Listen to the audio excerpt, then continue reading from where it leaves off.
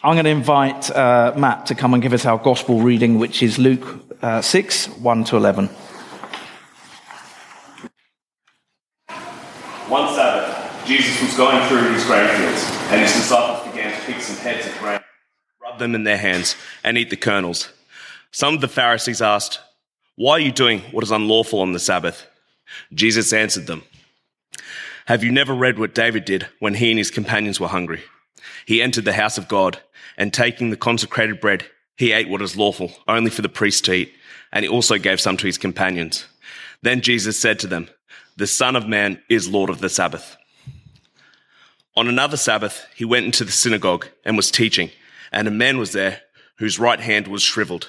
The Pharisees and the teachers of the law were looking for a reason to accuse Jesus, so they watched him closely to see if he would heal on the Sabbath. But Jesus knew what they were thinking and said to the man in the shriveled hand, 'Get up and stand in front of everyone.' So he got up and stood there.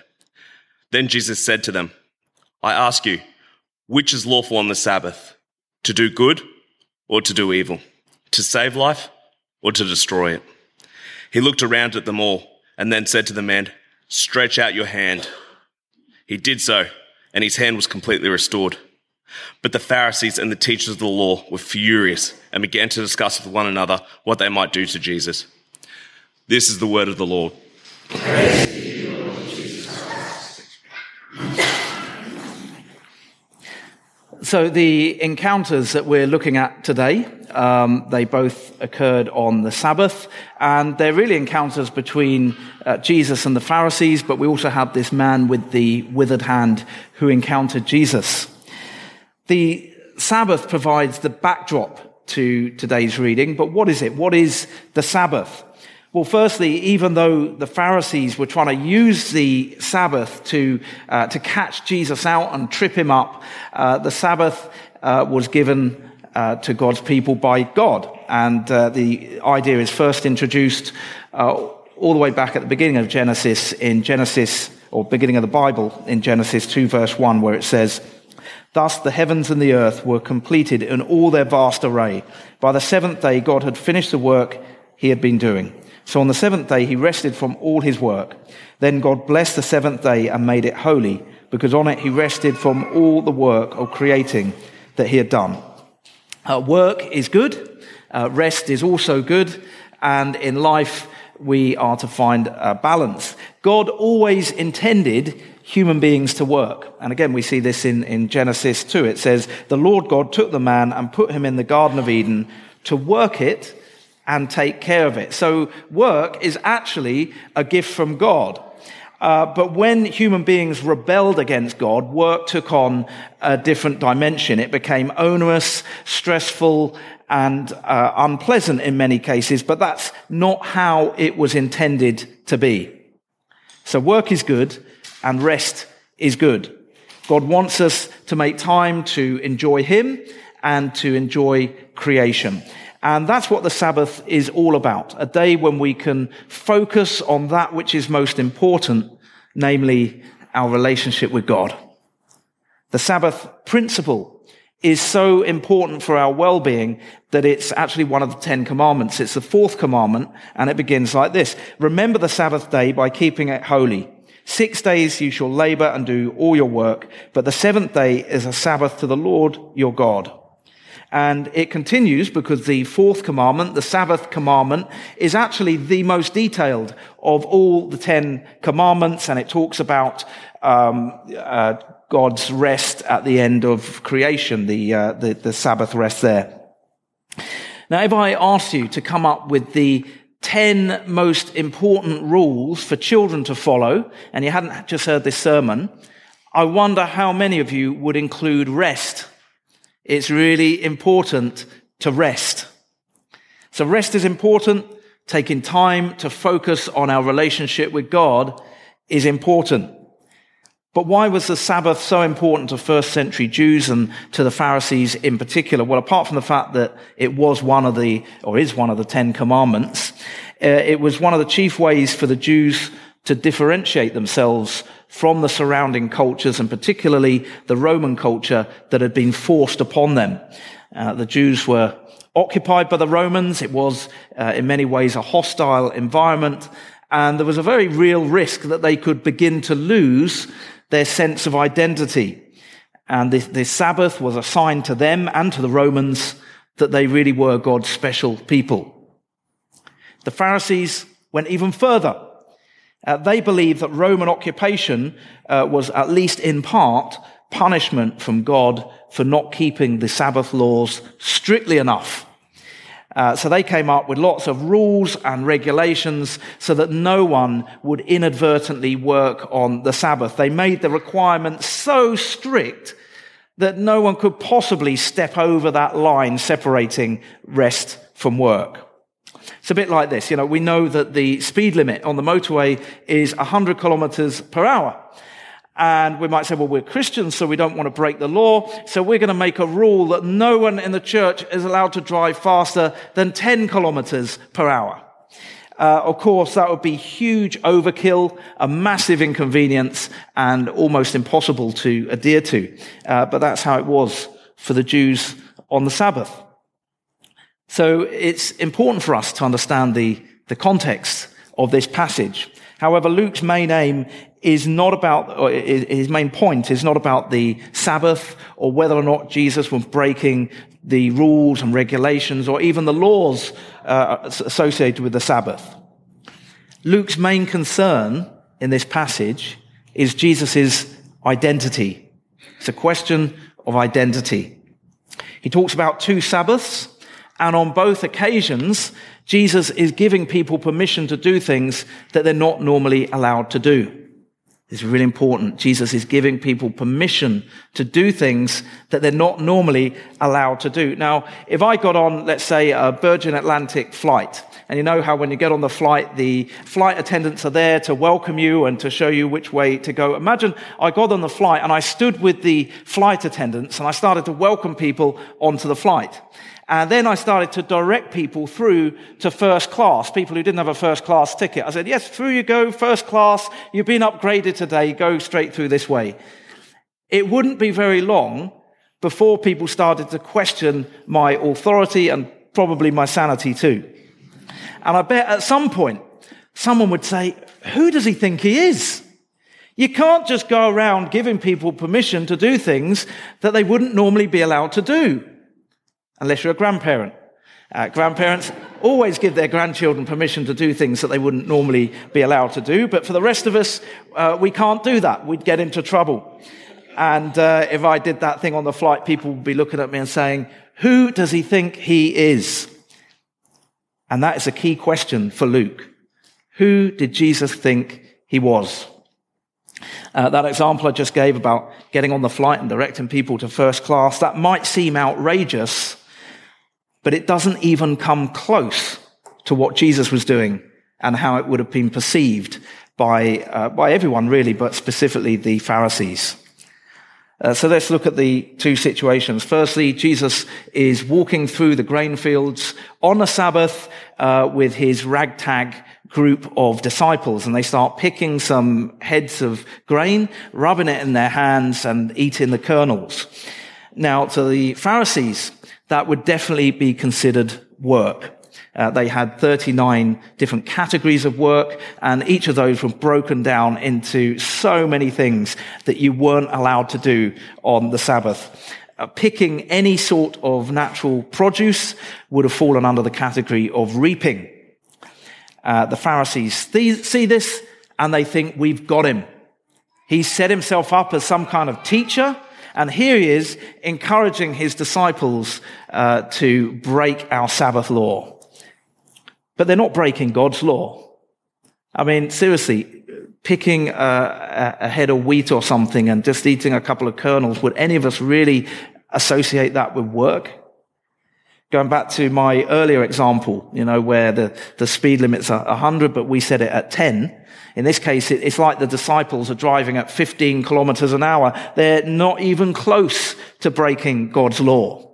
But they have infringed on the Pharisees' man-made regulations. And Jesus responds not with boring legal arguments, but with a well-known and much-loved story about King David. when David was escaping from King Saul. And you remember that King Saul was trying to kill him. He was traveling around with a ragtag group of loyal followers, trying to stay out of Saul's way. He went to Ahimelech, the priest, and they asked for bread. And there was no bread except that which had been consecrated. Normally only the priests would be allowed to eat that, but David and his men ate it. So why is Jesus telling this story? Well, it's not just to say David and his men did something unlawful, so why shouldn't we? There's much more to it than that. Look at the similarities between David in this story and Jesus at this point in his ministry. David was anointed king by the prophet Samuel when he was still a boy, but he hadn't yet claimed the throne. He was still waiting for his kingship to be fully established. Jesus' kingship was pronounced before his birth, and he too was waiting for his kingship to be fully established. Presumably, David was able to eat the consecrated bread and give his men permission to do so because he was the rightful king. Jesus and his men were able to eat those grains on the Sabbath because Jesus was and is the rightful king, albeit we've already established that they weren't breaking God's law anyway. Earlier, I used the illustration of directing random people to the first-class cabin on a Virgin Atlantic flight, and that would be a very strange thing for a member of the public to do. But it wouldn't be a strange thing for Richard Branson to do. The airline belongs to him. He'd be quite within his rights to allocate vacant first-class seats to random people getting on a flight, and no one would question his authority to do so. And that's the unmistakable point that Jesus is making. He actually says the Son of Man is Lord of the Sabbath. The Sabbath belongs to him. We looked at the phrase Son of Man last week. It comes from Daniel 7. It was Jesus' favorite way of referring to himself, and it was a clear messianic claim. It is, in fact, hard not to equate this with a claim to divinity. So here Jesus is again claiming to be God. And I think it's worth hearing this bit from Daniel describing the Son of Man. I'll truncate it because we heard some of it last week. But Daniel 7:14 says, "He was given authority, glory, and sovereign power. All nations and peoples of every language worshipped him. His dominion is an everlasting dominion that will not pass away, and his kingdom is one that will never be destroyed." From a Jewish perspective and from our perspective, who can forgive sins? Who, apart from God, can we worship? Well, the answer is no one.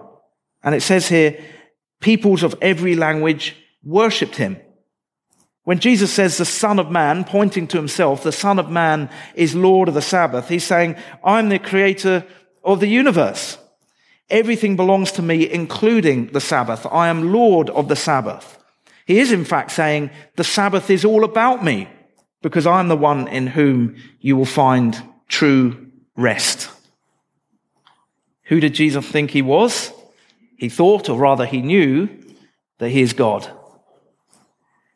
Luke then takes us to another Sabbath. This time, Jesus is teaching in the synagogue, and the Pharisees are there not because they want to learn, but because they want to, they're hoping that Jesus will say something that they can use against him. And there's a man there with a shriveled hand, and the Pharisees, they know that Jesus has been healing people. They're looking very closely to see what Jesus will do. They're thinking, will he heal this guy? If he does, we've got him, because then we can accuse him of work.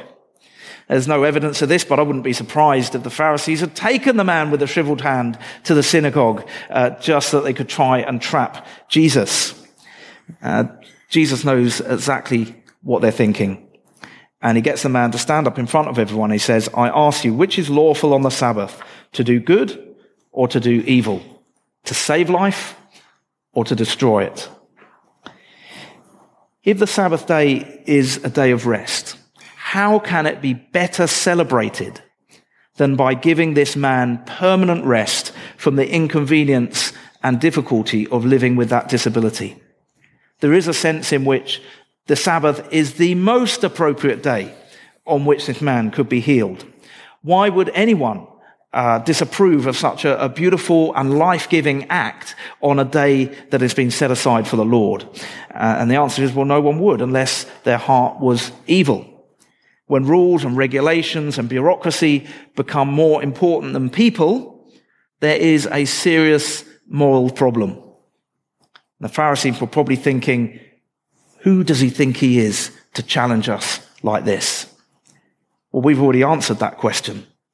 But now we come to the point where Jesus demonstrates who he is. Jesus looked around at them all. I imagine him making eye contact with them. Maybe they felt a bit uncomfortable. And he said to the man, "Stretch out your hand." He did so, and his hand was completely restored. The Pharisees could hardly accuse Jesus of working on the Sabbath. All he had to do to heal the man was say 4 simple words: stretch out your hand. Even the Pharisees, with their ridiculously strict standards, would be hard pushed to construe one simple sentence as work. But the question of whether or not Jesus was working on the Sabbath should have paled into insignificance in the light of his obvious power and authority over the man's physical disability. In the first example, when they were in the grain fields, Jesus claimed to have authority, claimed to be Lord of the Sabbath. In this second example, he demonstrates it in the most unequivocal and striking way. He is Lord of the Sabbath. The claim, along with the miracle, is evidence that Jesus does have the authority to do the things that he's doing. But the Pharisees were not interested in that which was good. Their hearts were darkened with evil. They had made up their minds about Jesus, and nothing would induce them to shift their position. Not even when Jesus raised people from the dead would they change their minds about him. They were proud, stubborn, jealous, legalistic, hard-hearted, and on this occasion they were furious with Jesus, out of their minds with anger. We live in a world where there is an obvious conflict between good and evil, and that conflict comes to a head in the Gospels. 2 weeks ago, we saw how the devil tried to prevent Jesus from fulfilling his mission by tempting him in the wilderness. And today we see that the Pharisees have the same aim. They want to prevent Jesus from fulfilling his mission, and they discuss what they might do to Jesus, how they might stop him, how they might kill him. The Bible presents us with a clear choice between good and evil, life and death. The Pharisees chose evil at every turn, or most of them did. There are some prominent Pharisees that became followers of Jesus. But the fact that they couldn't see they were choosing evil or refused to see it says a lot about human pride, rebellion against God, and the spiritual forces of evil that are active in our world. These 2 stories about Jesus and the Sabbath underline that Jesus was and is God, and he knew it. He claimed to have authority over the Sabbath, and he did. And when this conflict between good and evil came to a head on the cross, Jesus triumphed. He has made a way for the whole of creation to come to a point of permanent rest. Rest from sin, war, fighting, selfishness, backbiting, foolish pride, every kind of rebellion against God, illness, disease, infirmity, permanent rest from every form of evil.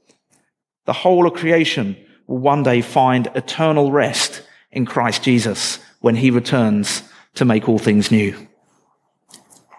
And we can have a prelude of that rest right now. The Pharisees loaded people down with heavy burdens. They made rules and regulations that served no real purpose. But here's what Jesus said. Jesus said, "Come to me, all you who are weary and burdened, and I will give you rest.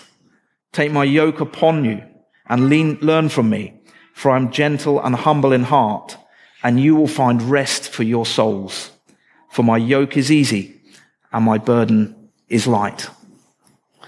The Sabbath principle of resting one day in 7 is one we should hold on to, because it makes for a happier, healthier, more balanced life. But we must remember that Jesus is Lord of the Sabbath, and true rest can only be found in him. Let's pray.